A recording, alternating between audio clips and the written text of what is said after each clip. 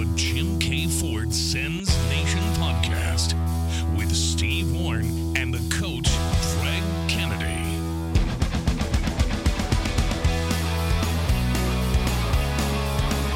All right, welcome to our program. We got lots to get to today here on the Jim K. Ford Sens Nation podcast. The Sens may be keen now on Jesse Puljujarvi. Adam Gaudette will not be back with the club. He's not going to get a qualifying offer.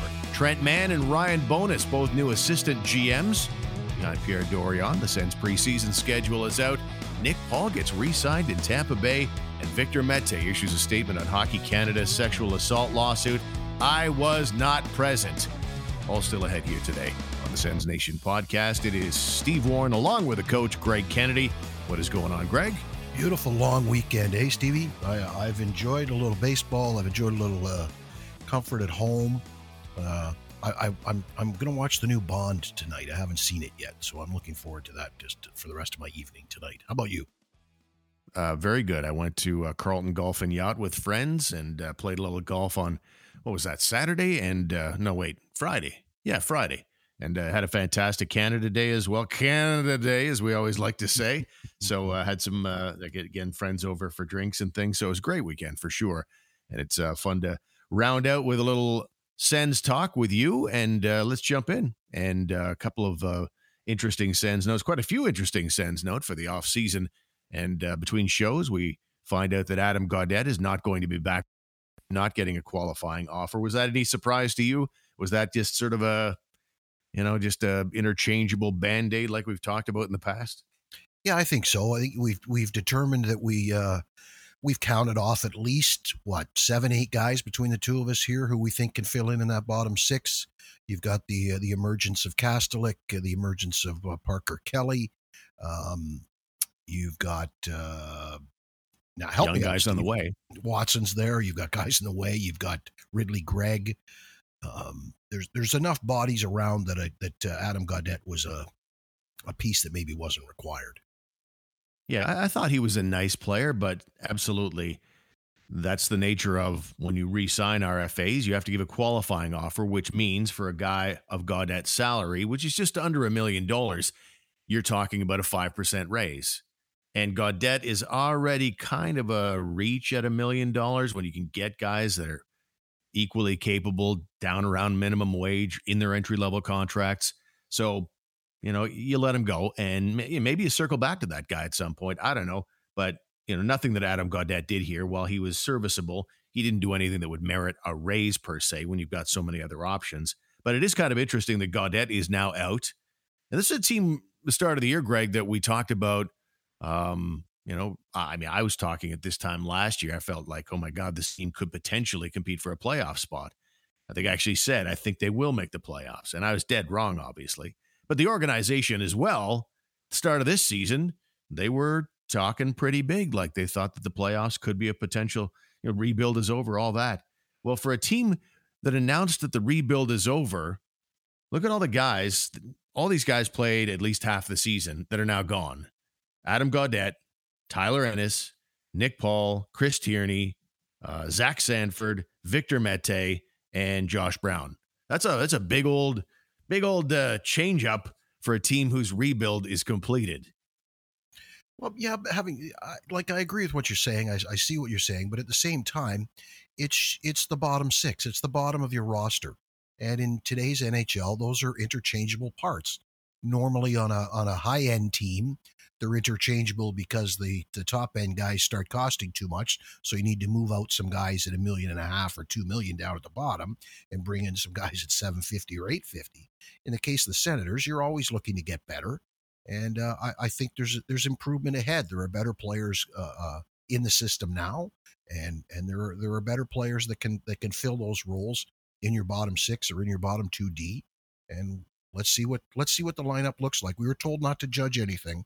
Pierre made it clear, don't judge us till September, October. So we'll hold off and see what it ends up looking like. Don't forget, Dylan Gambrell is still here. He's a guy who contributed and played well for them in the bottom six. So there's still guys around. I think they're going to be okay. We'll see what the final roster looks like. Yep. No, those are all good points. I think it's a case of that I just have I had this image in my head of, just supreme stability when we're talking rebuild is over. But you're right. Not many of those guys would be guys that you'd say, even on a team that is fairly stable, with the exception of maybe Nick Paul, everybody there is pretty interchangeable. And even if you're a Stanley Cup winner, if you had those guys in your bottom half of the team, you'd be probably looking to move on from them too. There is a certain amount of, changeover every season with every team. It just that seemed like a little higher number for me. That's all. Well, I think the other thing is that depending on what happens with the top six, somebody in your current top six could be moving into your middle six, could be moving into your bottom six. So there's that possibility too of an addition coming in. Don't forget Shane Pinto's still around, so you drop a Pinto in, you drop a free agent signing maybe. And suddenly you've got extra bodies around. So there's something, you're just clearing out some space, some lineup space, and some salary. Yeah. I reserve the right to go back to this take because, when he says the rebuild is over and 7 guys go out the door at some point in the season or in the off season, if it stays like that, okay. But we are all expecting some wheeling and dealing now. And if any of the guys off the existing roster come off, I reserve the right to come back to this take. Fair enough. Also in the news, Trent Mann and Ryan Bowness are new assistant GMs with the Ottawa Senators. I found the whole dialogue kind of interesting. In the case of Trent Mann in particular, here's a guy who's been heading up their amateur scouting, and he's said to have a promotion. He's now going to be assistant GM. He's been promoted in this role, but he's still doing the old job. So while Pierre Maguire goes out the door and Peter McTavish, who's officially the assistant GM, goes out the door, joins some player agency based out of Montreal. 2 guys go out the door, and technically only one comes in Ryan Bowness, who is working in the scouting department with the Pittsburgh Penguins. So I don't know. It doesn't leave me with a great feeling, Greg, because we've been talking about this team for years now as having a pretty small, bare bones sized front office staff. Their hockey operations department could use expansion. This looks a little bit like contraction to me. Yeah, it was the one thing we said when we first talked about McTavish leaving and looking for bodies. I said, I hope that whatever they do with somebody from outside, it's an addition and not a promotion. And unfortunately, that's what this looks like. It looks like a Bowness doesn't exactly have a wealth of experience, but at least his experience most recently has been in the pro scouting side. And I think we can all agree that has maybe been a bit of a weakness lately. But the whole idea of Mann becoming an assistant GM, but he's still head scout, it reeks of let's give the guy a raise and make sure he sticks around. That's the way I look at it, I think. We'll talk about Rick Bowness here in a second because he's in the news as well, but Ryan is Rick's son, and he would know Ottawa well, spent a bit of his childhood here back in the early 90s when his dad, Rick, was the first head coach in Sens history. And, there's always that talk of nepotism, right? There's always that discussion of, did he really earn this position where he's at right now, or it was a gravy training off his dad or something? Certainly the door gets opened for the sons of NHLers, but he's been a hockey lifer, Ryan Bowness has. He played for a long time. He was 4 years in the OHL, so good player. 4 more at St. Mary's. Worked 13 years in hockey ops with the Thrashers, Jets, and Penguins, and I'd say he's paid his dues. You can't look at that guy and say he's exclusively there because of his last name. Yeah, he's the kind of guy like his resume says his next stop or his next step in the hockey chain is he becomes a head scout somewhere or he becomes a second assistant GM, which is exactly what this is. It's a step up. He's moving up in his career, advancing himself, and his resume is varied. 3 different organizations, so maybe brings some ideas on how things are done elsewhere, which is always good. He brings a perspective of having a good in-depth knowledge of at least a couple organizations out there. And like we said, pro scouting in the last few years with Pittsburgh is really nice because that has been a weakness with this club. Do you think the Mans are next in line for the 2 big jobs? If they decide, we all agree, if the Sens stink it out again this year, then I don't see Pierre Dorion or DJ Smith surviving professionally. That would leave Trent Mann as your assistant GM and Troy Mann as your head coach down in Belleville, both as serious candidates to be replacements. Could this be the Mann show here in Ottawa? Yeah, I fully agree. I think I texted that to you. It's all set up for the Mann Brothers show here. And then you came back with a very good point, too, that if the house is going to get cleaned, maybe everybody gets cleaned out. So maybe it's not the two Manns who are going to end up running the show. But I think it's more likely than not that that is the future. Like if I was to put some money down right now on who the next GM is, I'd say, yeah, it's Trent Mann. And if I was to talk about who I thought the next coach would be, I would say it'd be Troy Mann. But you made another point where you thought maybe it'd be a house cleaning kind of thing. You're still leaning that way? Well, only if the ownership changes. If this team gets sold, I'm the new owner with the fresh face. I've got deep pockets, hopefully, and I don't want anyone around who's still associated with what's happened here in the last 10 years. Not just 5 years, the last decade for the most part. A nice little run in 2017, but for the most part, this last decade, has borne no resemblance to what we saw in the decade before that. That takes completely out the window. Everything's off the table.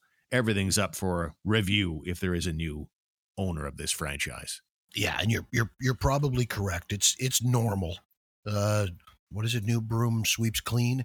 It's normal in most organizations throughout the NHL. People, I'll give you an example. People look at a Mike Keenan and said, "My God, the guy gets fired a lot."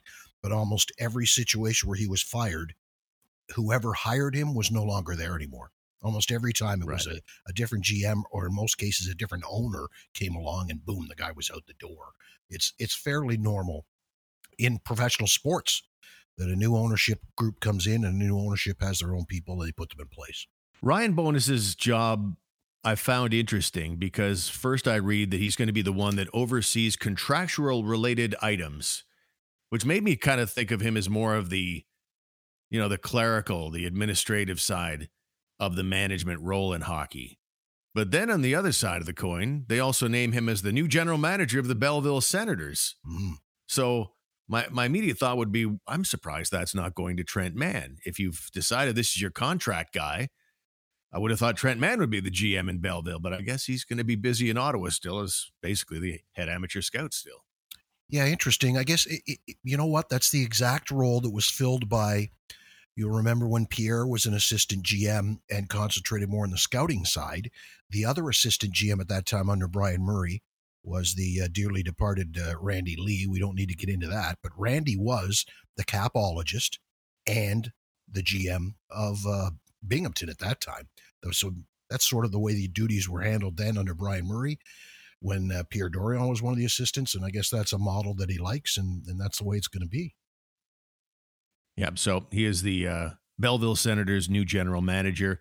And it's going to be interesting. The quote from the organization, it was Pierre Dorion, his quote in the press release: Trent is shown to be one of the top evaluators of amateur talent in the industry and has progressed to become an invaluable resource to the entire organization. Ryan is a critical thinker whose experience will allow him to contribute to a wide variety of areas.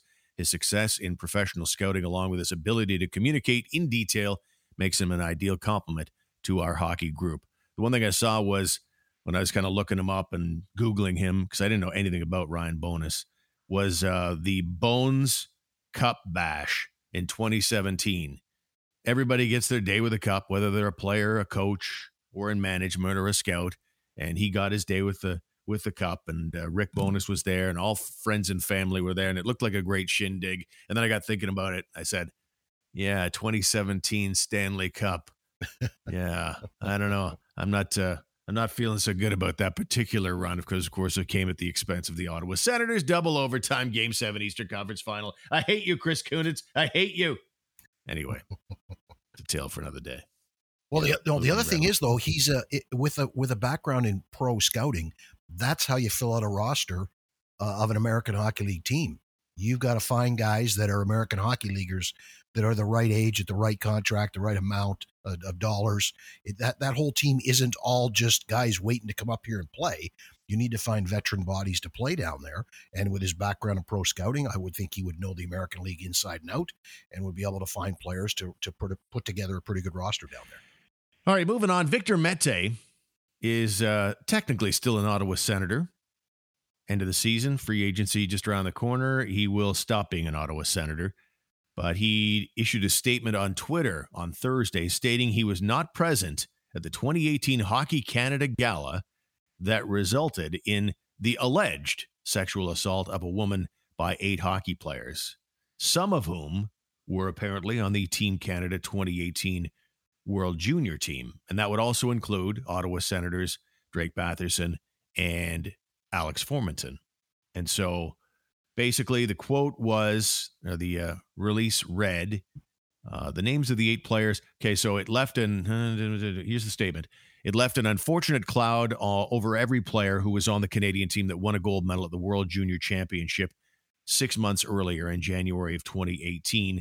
Mete added he believes it's important to state he was not at the gala event when this appalling event occurred, as he states he was away on vacation in Jamaica at the time and only learned of the story through media reports. Now, the alleged victims' original claims were filed in April, and they referred to the 8 players as John Does 1 through 8. The claims said the players were, quote, members of the CHL and Hockey Canada, including, but not limited to, members of Canada's U20 men's junior hockey team. And it was an awful situation, awful allegations, brutal stuff.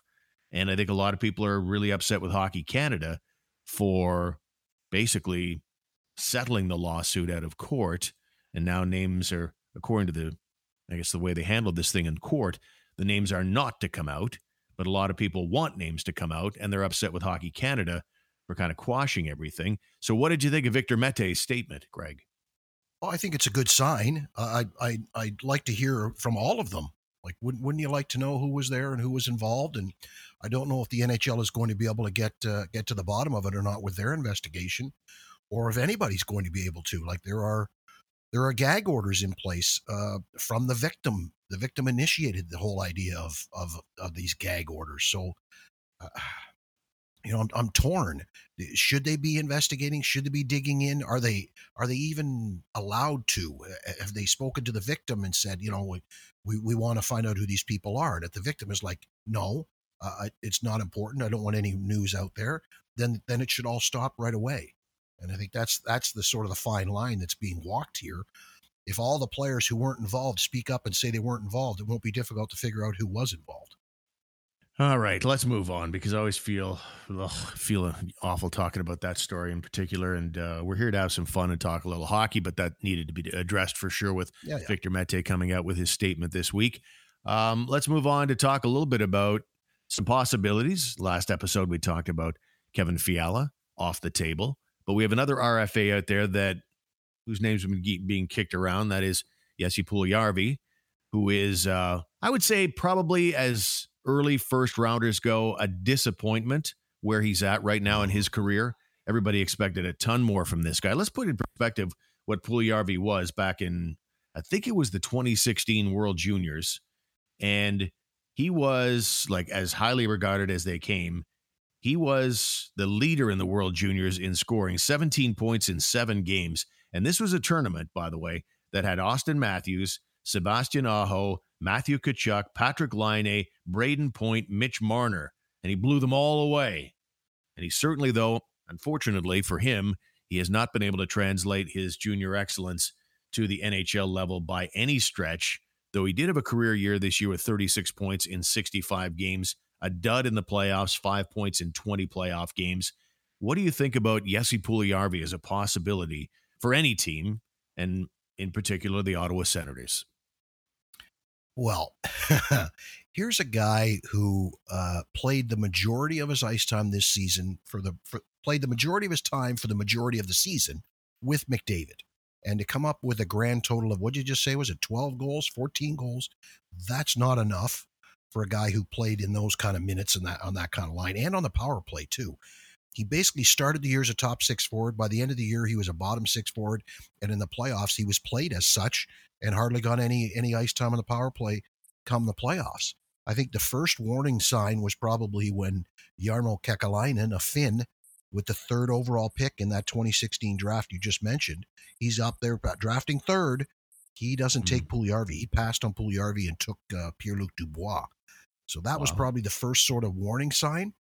And then the guy goes over to Edmonton. He's not producing. He goes home for a while. He comes back, and still not really didn't do too much this year. I just look at that Edmonton Oiler lineup and I look at the top six, and I'm thinking McDavid and Draisaitl, Hyman and RNH, and Kyler Yamamoto is still there, who was past Puljujarvi on the depth chart, and that leaves five. That's five guys. That leaves one spot in your top six, and we haven't even discussed Evander Kane yet, who's probably going to resign. Right. So is Puljujarvi even a top six guy in Edmonton right now? And if he's not, then I'm kind of leery on what I'm going to give up. I know Ken Holland has said all year and through the offseason, like, he's not just going to give this guy away. They're going to be looking for somebody that can step in and play and contribute to the lineup right away.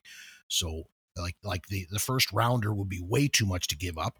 A second rounder would not be enough to give up. So what's it going to take to get Puljujarvi? If it's not going to take a lot, then and if it's not going to take a lot of dollars, then yeah, okay. But if it's going to cost you a lot, I'm passing on this guy. What are you thinking? No, I'm in the same boat. I'd rather have Connor Brown there. I mean, he's a right winger. Oh, yeah. You've already got Connor Brown for another year at least. And my feeling on him, if he in fact wants to test the UFA waters next summer, I'm going to keep him around to the deadline and then move on from there. But for now, I'll keep Connor Brown, thanks, on my right side in my top six. And of course, Drake Batherson's going to hold the other job down. So I think they're in good shape at right wing. It's not really a need as far as, and Puljujarvi, I just don't, he's in no way, shape, or form an upgrade on Connor Brown. And I might look at it, just roll the bones and say, okay, maybe that guy still has something. Maybe there's still more there. Again, that's a career year with 36 points. And maybe, just maybe, there's still something there, because that was a 17-year-old, by the way. That we all know that World Junior Tournament is an 18 and 19-year-old tournament. He was 17 and draft eligible when he led the entire tournament that year. So I think he's still young enough that maybe you roll the bones, but I'm not giving up a ton. That guy made $1.1 million last year in Edmonton, so you can see what they think of him based on salary. But statistically, if you can get him signed, for under $2 million and not have to give up very much, sure, why not? That was a very highly regarded player for quite a long time. Yeah, he's a guy who could go either way, right? He could be on his way up. He could step in here and play with the right players in the right type of system and produce and look like a stud, or he could come in here and just sort of continue the way he's sort of meddling along as a middle six forward. He's just, I think there are better top six forward candidates out there. His own countrymen, for crying out loud. Like what is Columbus doing with Laine? Laine would be a much better fit. I'd be much happier to have Patrick Laine here than Jesse Puljujarvi. I'd be happier with Claude Giroux than I would with Jesse Puljujarvi. Oh God, yeah, everybody would. I just look at it. If it's cheap, then kick the tires. The same way Brian Murray years ago kicked the tires on Nikita Filatov.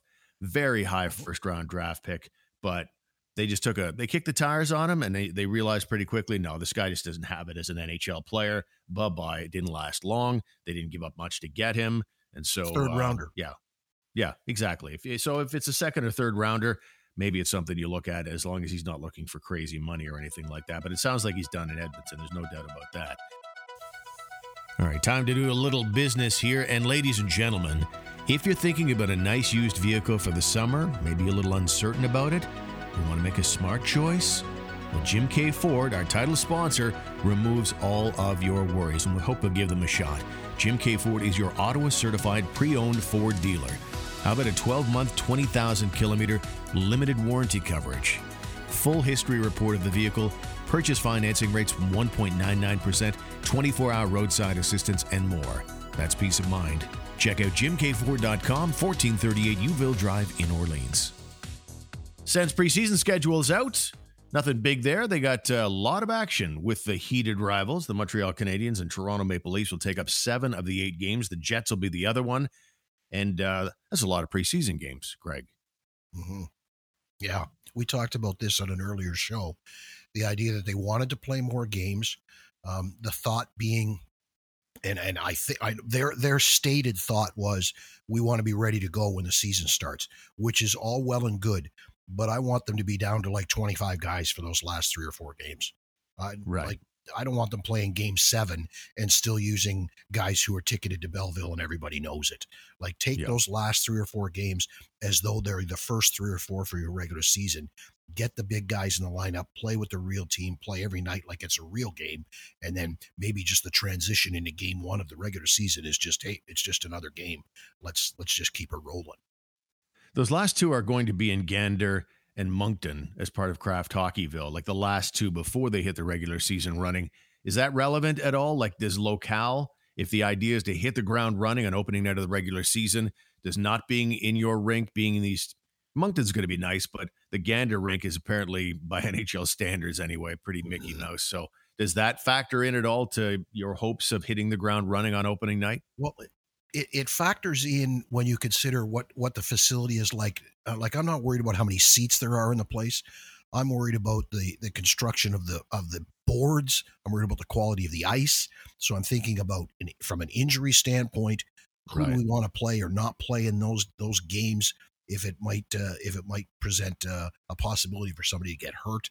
So that's the only factor that might play into it. But still, you can be down to 25 guys and you can sit Tkachuk and Stützle if you think, although Brady'd want to play no matter what the facility was, but you could sit a Stützle.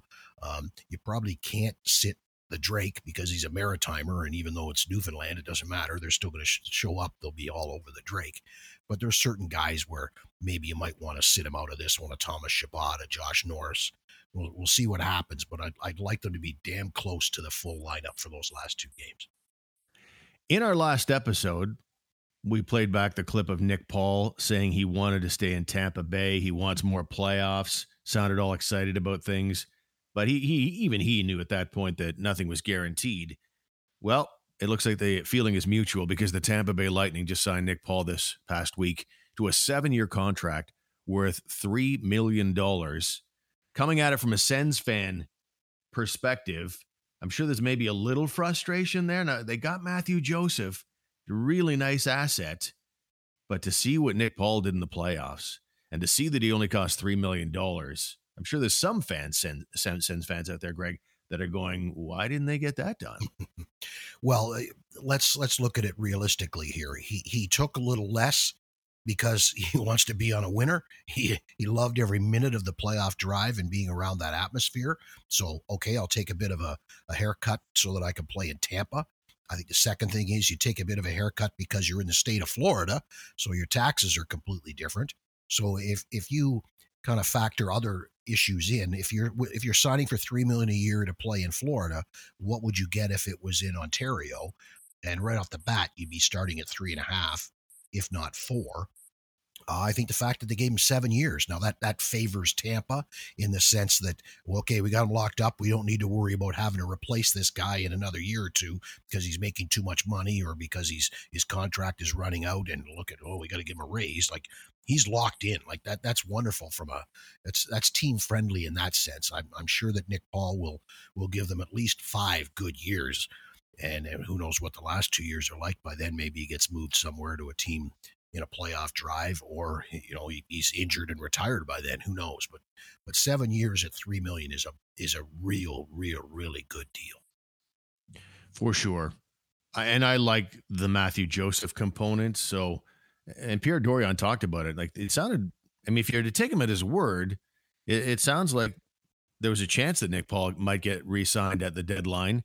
That is until Matthew Joseph was presented to him. And so I think that, I'm inclined to, based on what I saw from Matthew Joseph, buy that as a possible reason as to why Nick Paul was moved along. Not just the fact that he was, maybe not on the same page financially, but also the fact that Matthew Joseph was going to be available. Because from a hockey perspective, leaving aside the money, that's a good hockey deal. Matthew Joseph was a point-a-game guy in his time here.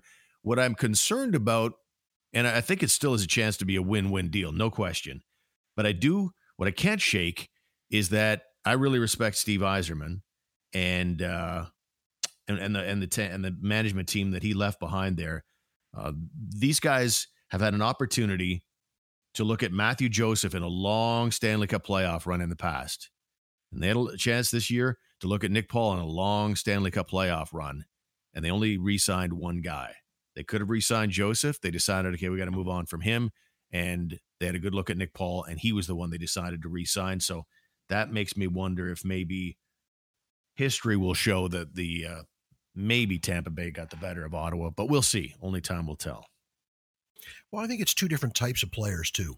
Like, what type of player did the Tampa Bay Lightning want on their third line? Nick Paul was that type of player, not Matthew Joseph. Stronger, more durable, defensively far superior to a Matthew Joseph. Matthew Joseph's a complete different type of hockey player, and that was not the kind of player that Tampa wants. But I do see your point that they're very smart people down there, and they decided they didn't need Matthew Joseph. I think we need to look at it more as they're very smart people down there, and they knew they needed a player like Nick Paul. They needed a player to replace a Barclay Goodrow or to replace Yanni Gourde, who also left that third line, right? And Blake Coleman. That was their third line. Nick Paul is much more like those guys than Matthew Joseph is. Joseph, excellent defensively, too. He can play a lot of PK action, both in Tampa and Ottawa. But, Nick Paul was, they'll probably have that discussion about third line and where he fits in. But, ice time tells you everything, and the way he's allotted, and to see that he's out there.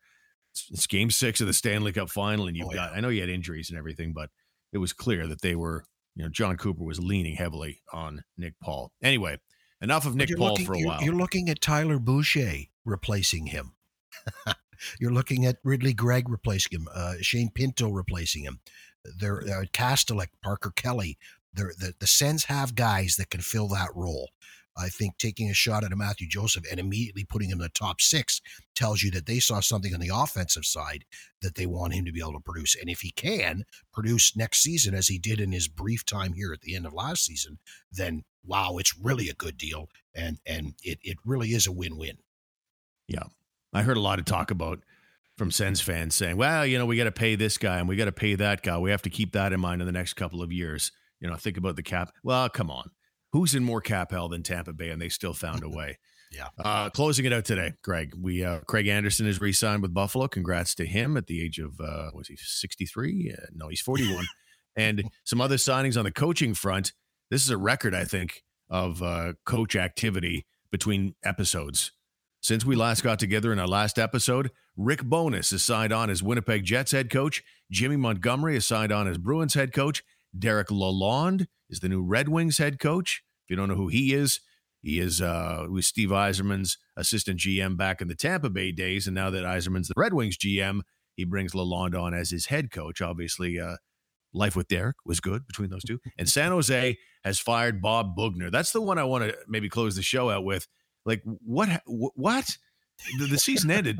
The season ended 9 weeks ago. What are the Sharks doing blowing this guy out this late in the game? I'm wondering if he was good enough for you back then. Now there's no jobs left. There's very few candidates left to replace your guy. What's the plan out there? I don't get it. That one, I don't know. We'll wait and see who they hire, or wait and see what happens where Boughner ends up, and then maybe we can have all the information to formulate an opinion on this one. But I'm with you. I was surprised by it. Yeah, I think there must have been a blow up, on a golf course or something like that. And somebody said the wrong thing. There's got to be something more to that story for sure. But, because if you're just talking hockey, I'm pretty sure the Sharks record has not changed in the last 9 weeks. All right, let's close it out there, ladies and gentlemen. Don't forget our website is sensnationhockey.com. We appreciate you being here today. Don't forget you can get your Praise Alfie t-shirts at sensnationhockey.com as Alfie prepares for his induction into the Hall of Fame this fall, and all kinds of other cool stuff there as well. Greg, enjoy the next couple of days. We're back on Wednesday, and that's when we'll get into the Sens side of the draft in earnest as everything gets started on Thursday night. It'll be interesting to see if they have their first rounder still or not, or whether Pierre Dorion takes it shopping. So we shall talk to you next time. Thanks, Greg. Have a good night, Steve. Thanks for being with us on the Jim K. Ford Sens Nation podcast. If you're enjoying the show, please subscribe and review. Share the show with your friends and followers, or become a member on Patreon. Check out our website today at sensnationhockey.com.